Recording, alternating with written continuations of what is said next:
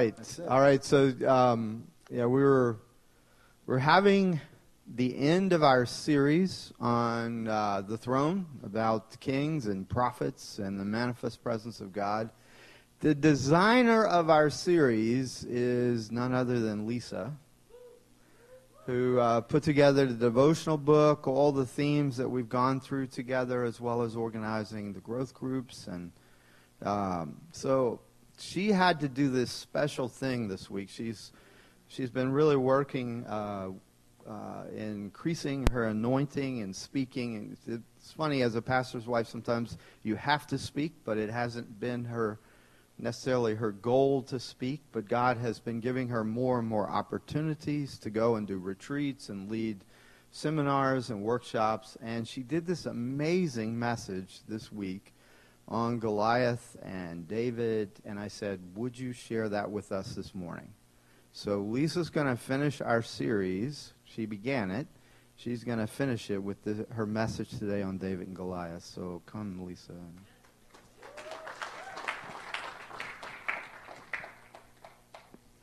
Good morning, everyone. All right, so I'm going to start off and read you the story of David and Goliath. So it'll be up on the screen and just follow along. Saul and the men of Israel were gathered and encamped in the valley of Elah. Is it behind me? Okay. All right, well, you all can listen to the story then. Saul and the men of Israel were gathered and camped in the valley of Elah. They drew up in the line of battle against the Philistines, and the Philistines stood on the mountain on one side, and Israel stood on the mountain on the other side, with a valley between them. And there came out of the camp of the Philistines a champion named Goliath of Gath, whose height was 6 cubits and a span. He had a helmet of bronze on his head. He was armed with a coat of mail, and the weight of his coat was 5,000 shekels of bronze. He had a bronze armor on his legs, a javelin of bronze slung between his shoulders, and the shaft of his spear was like a weaver's beam. And his spear's head weighed 600 shekels of iron. And his shield bearer went before him. He stood and shouted to the ranks of Israel, "Why have you come out to draw up for battle? Am I not a Philistine, and are you not servants of Saul? Choose a man for yourself and let him come down to me. If he's able to fight with me and kill me, then we will be your servants. But if I prevail against him and kill him, then you will be our servants and serve us." And the Philistine said, "I defy the ranks of Israel this day. Give me a man that we may fight together." When Saul and all Israel heard these words of the Philistine, they were dismayed and greatly afraid. For 40 days the Philistine came forward and took his stand morning and evening.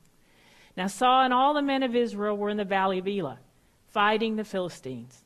And David rose early in the morning, left the sheep with the keeper, and took the provisions and went as Jesse had commanded him. He came to the encampment as the host was going out to the battle line, shouting the war cry. And Israel and the Philistines drew up for battle, army against army.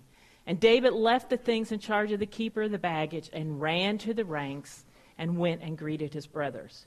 He came out with them, and behold, the champion, the Philistine of Gath, Goliath by name, came out of the ranks of the Philistines and spoke the same words as before. And David heard him. All the men of Israel, when they saw the man, fled from him and were much afraid. And the men of Israel said, "Have you seen this man who's come up? Surely he has come up to defy Israel. And the king will enrich the man who kills him, and great riches, and will give him his daughter, and make his father's house free for Israel." David said to the men who stood by him, "What shall be done for the man who kills this Philistine and takes away the reproach from Israel? For who is this uncircumcised Philistine that he should defy the armies of the living God?" The people answered him the same way, "So shall it be done to the man who kills him." When the words that David spoke were heard, they repeated them before Saul, and he sent for him. David said to Saul, "Let no man's heart fail because of him. Your servant will go fight with this Philistine." And Saul said to David, "You are not able to go against this Philistine. You can't fight him. You're but a youth. And he's been a man of war since his youth." But David said to Saul, "Your servant used to keep sheep for his father, and when there came a lion or a bear, and he took a lamb from the flock, I went after him, struck him, delivered him out of his mouth. And if he rose against me, I caught him by his beard and struck him and killed him. Your servant has struck down both lion and bears. This uncircumcised Philistine shall be like one of them, for he has defied the armies of the living God. David said, the Lord who delivered me from the paw of the lion and the paw of the bear will deliver me from the hand of this Philistine. Saul said, go, and the Lord be with you. Then Saul clothed David with his armor. He put on a helmet of bronze on his head, clothed him with coat of mail, and David strapped his sword over his armor. He tried in vain to go, for he had not tested them. Then David said to Saul, I can't go with these, for I have not tested them. So David put them off. Then he took his staff in his hand and chose 5 smooth stones from the brook, put them in his shepherd's pouch. His sling was in his hand, and he approached the Philistine. The Philistine moved toward him and came near to David with his shield bearer in front of him. And when the Philistine looked at David, he disdained him, for he was but a youth, ruddy and handsome in appearance. And the Philistine said, David, am I a dog that you come after me with sticks? And the Philistine cursed David by his gods. The Philistine said to David, come to me, and I'll give your flesh to the birds of the air and the beasts of the field. But David said to the Philistine, you come after me with sword and with spear and javelin, but I come after you in the name of the Lord of hosts. This day the Lord will deliver you into my hand, and I'll strike you down, and I'll cut off your head. I'll give your dead body to the host of the Philistines this day, and the birds of the air and the beasts of the field, they'll eat you. And all the assembly will know that the Lord saves, not with sword, not with spear, for the battle is the Lord's, and he will give you into our hand. When the Philistine arose and came to draw near to meet David, David ran quickly to the battle line to meet the Philistine. David pulled his hand in his bag, took out a stone, slung it, struck the Philistine in the forehead. The stone sank into his forehead, and he fell face to the ground. So David prevailed over the Philistine with a sling and with a stone. And he struck the Philistine and killed him. There was no sword in the hand of David. Then David ran, stood over the Philistine, took his sword, drew it out of his sheath, and killed him and cut off his head with it. Quite a story. Something of great significance happened the moment that David killed Goliath. Because in that moment, all Israel realized this man's a leader. He was a boy, but already they knew he was a leader. Women sang songs about him then. The prince made a covenant with him. And King Saul started looking over his shoulder because he was afraid, when am I going to lose the kingdom? Everybody knew there's something special about this shepherd boy, and they were right. See, David had within him already all that it took to be a leader. He already knew how to stand up and show courage. But this act of courage revealed to everyone what was in him.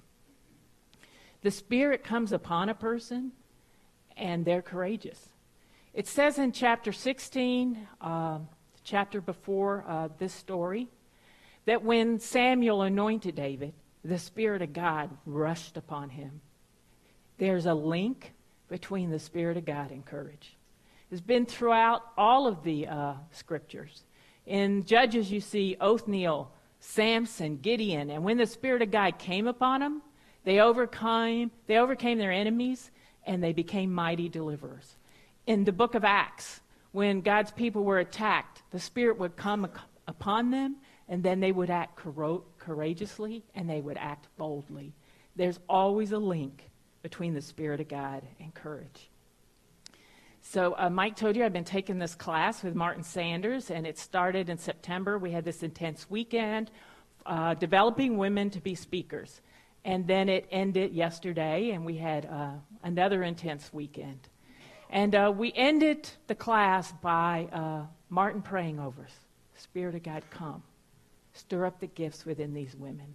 Send them out. Lord, let people come to Christ because they've learned to speak. Do something in them to change their world.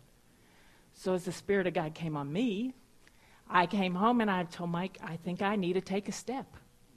Because the Spirit of God and courage are always linked, right? So that's why Mike was actually scheduled to preach. But I was like, I think I need to take a step. I need to take a step to that courage. So the story of David, it's one of the most famous stories ever told. You see people in the church always know this story, but people outside of the church know this story because it's the most famous battle story that's ever been told. And it introduces the two characters, first Goliath and then David.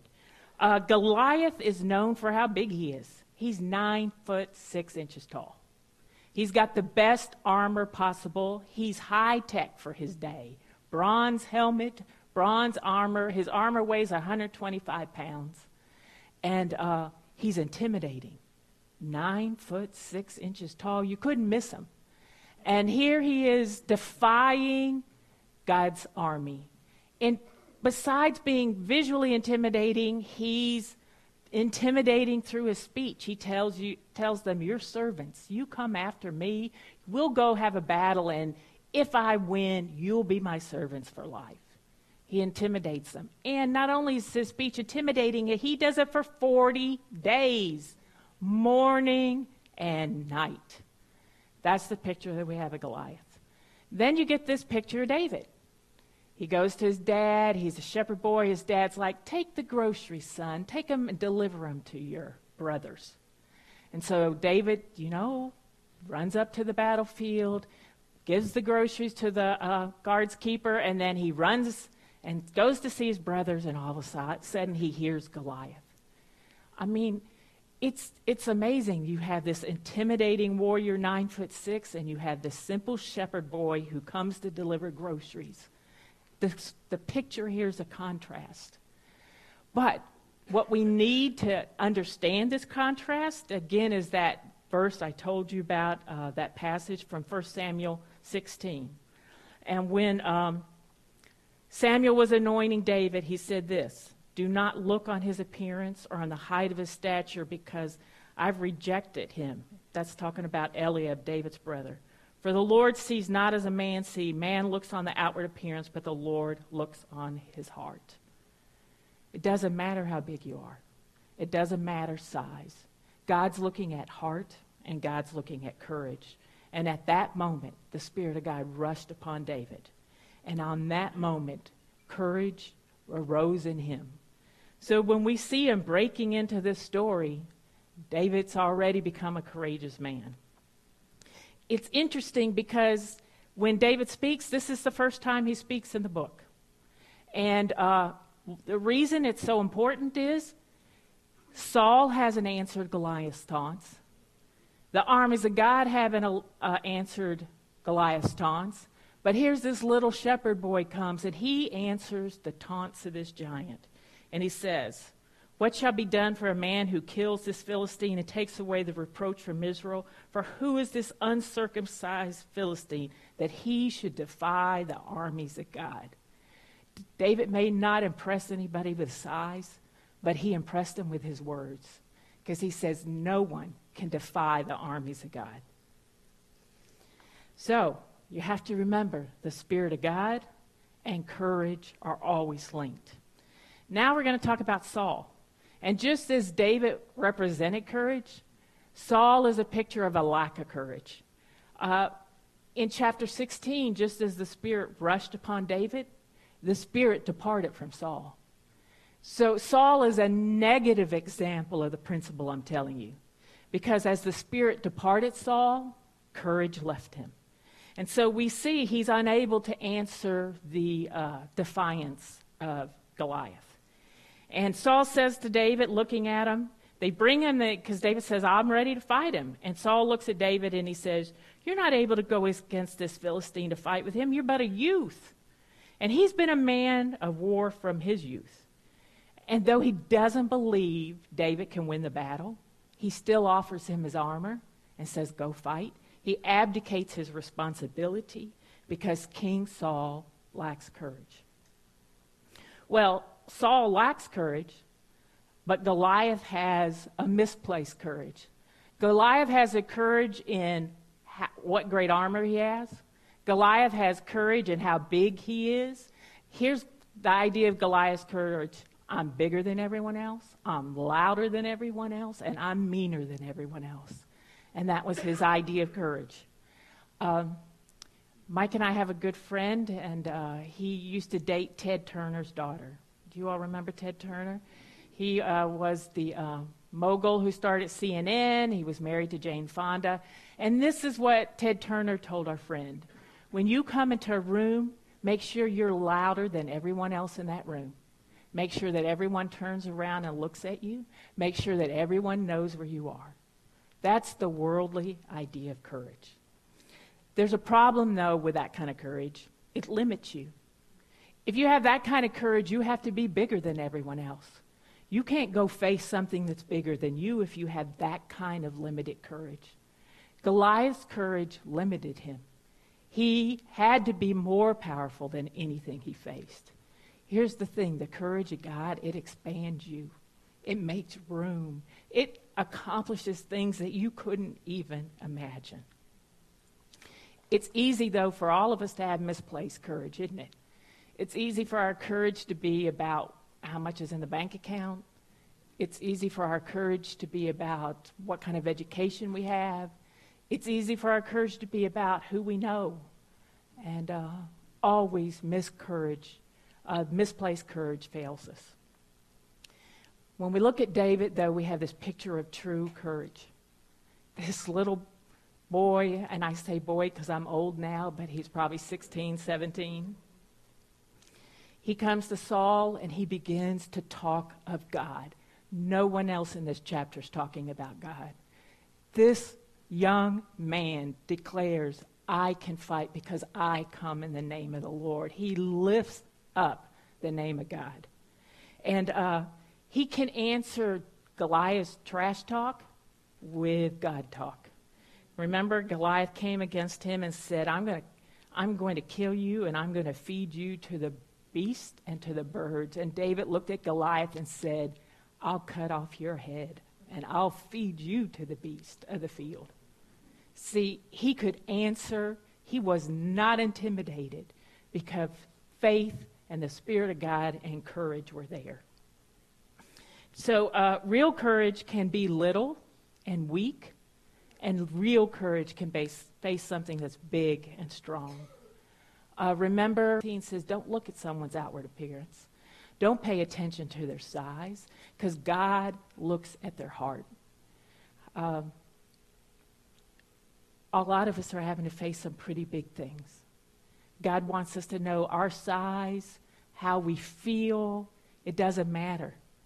What we need to do is put our courage in the Almighty God, because he can face any battle.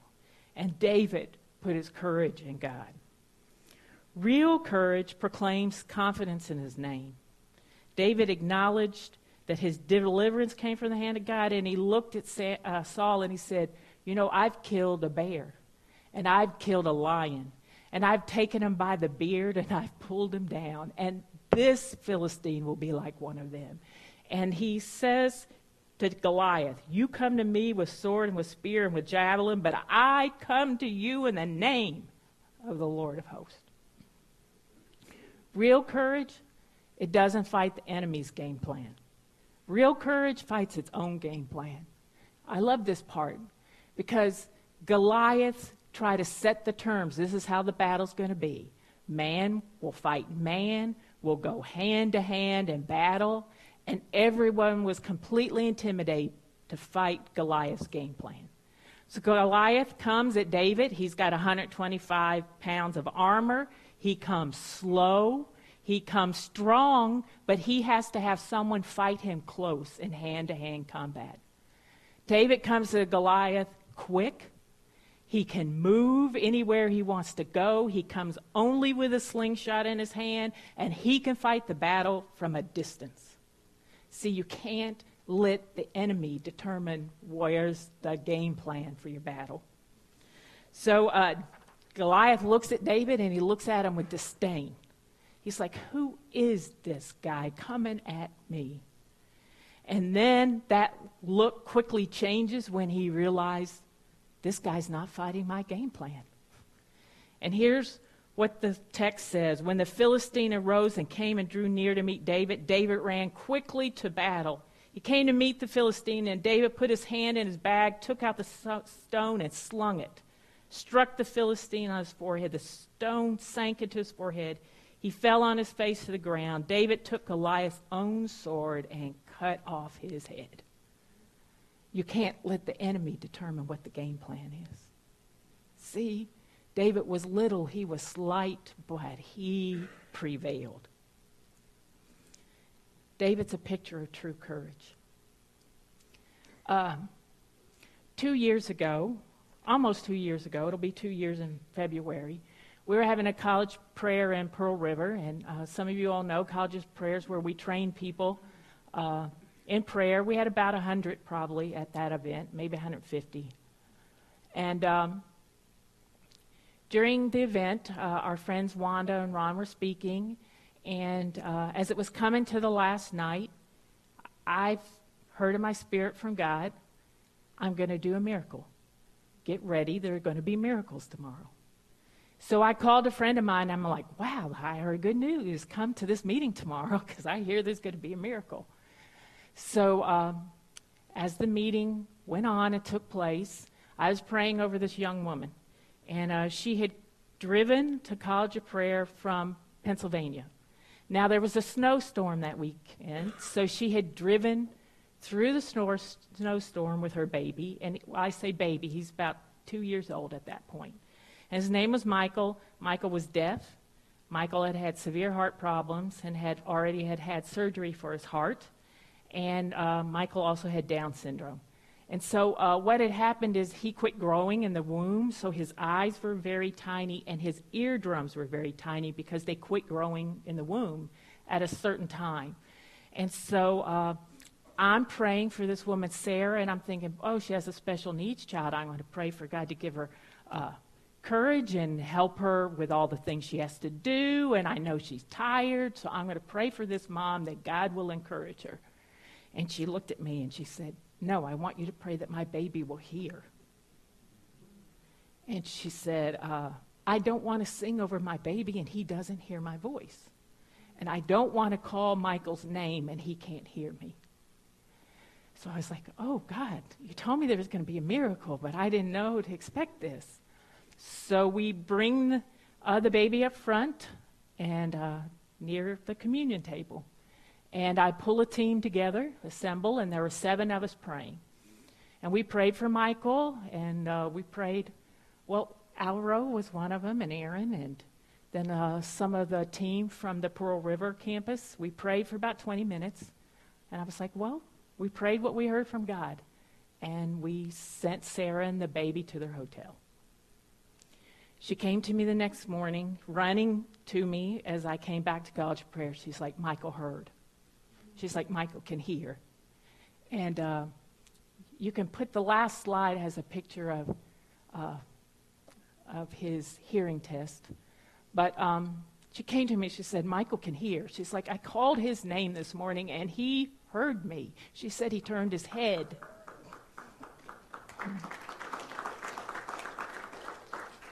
And that was on a Saturday. She had a hearing test scheduled for Monday, and this is the hearing test. And I didn't get the picture of the other hearing test, but if you could see it, it was a flat line. So the doctors know that it's a miracle. See, the reason I'm telling you this story is God did speak to me, but the real picture of courage was Sarah. Because Sarah got that baby and said, I'm going to go to a place, anywhere I can go to get my baby prayed for. She came through a snowstorm. She acted in courage, and she said, this is what I want for my child. You know, David's a picture of courage. For me, Sarah's a picture of courage. And it's amazing to me what God can do if we step out in courage. And so as I'm just closing out this message, I told you I'd been taking this class with Martin Sanders. And as Martin teaches us as a group of women, he keeps telling us, you know, you women come to me, and every time you come to me, you say, Martin, I need confidence. And Martin will look back at us, and he always gives us this quizzical look, and he says, do you really need confidence? What you need is courage. And so as I realize what I need is courage. I have to have courage, and I have to have the Spirit of God, and I need that courage in small ways, like making a phone call I don't want to make, or calling or talking to a friend and having a conversation I don't want to have. Or I need to have confidence and courage in a big way and step out into the things that God has for me. Remember I told you that courage and the Spirit go together. So I'm going to have you open up your hands. And we're going to ask the Spirit of God to come.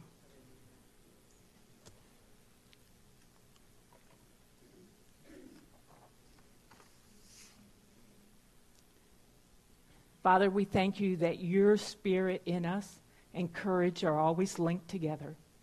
We thank you that it doesn't depend upon us to stir up or produce courage in ourselves. Lord, that what it takes is receiving just your Spirit. Spirit of God, come upon us today. Lord, overwhelm us with your Spirit. Capture us, Lord God, with your Spirit. Lord, give us visions of what your Spirit can do in and through us. Spirit of the living God, fall afresh on us today. Now, if I can get you all to look at me. Men and women of God, it's time to step out in courage. It's time. There are places that God has for you to go. It's time to step out. Thank you.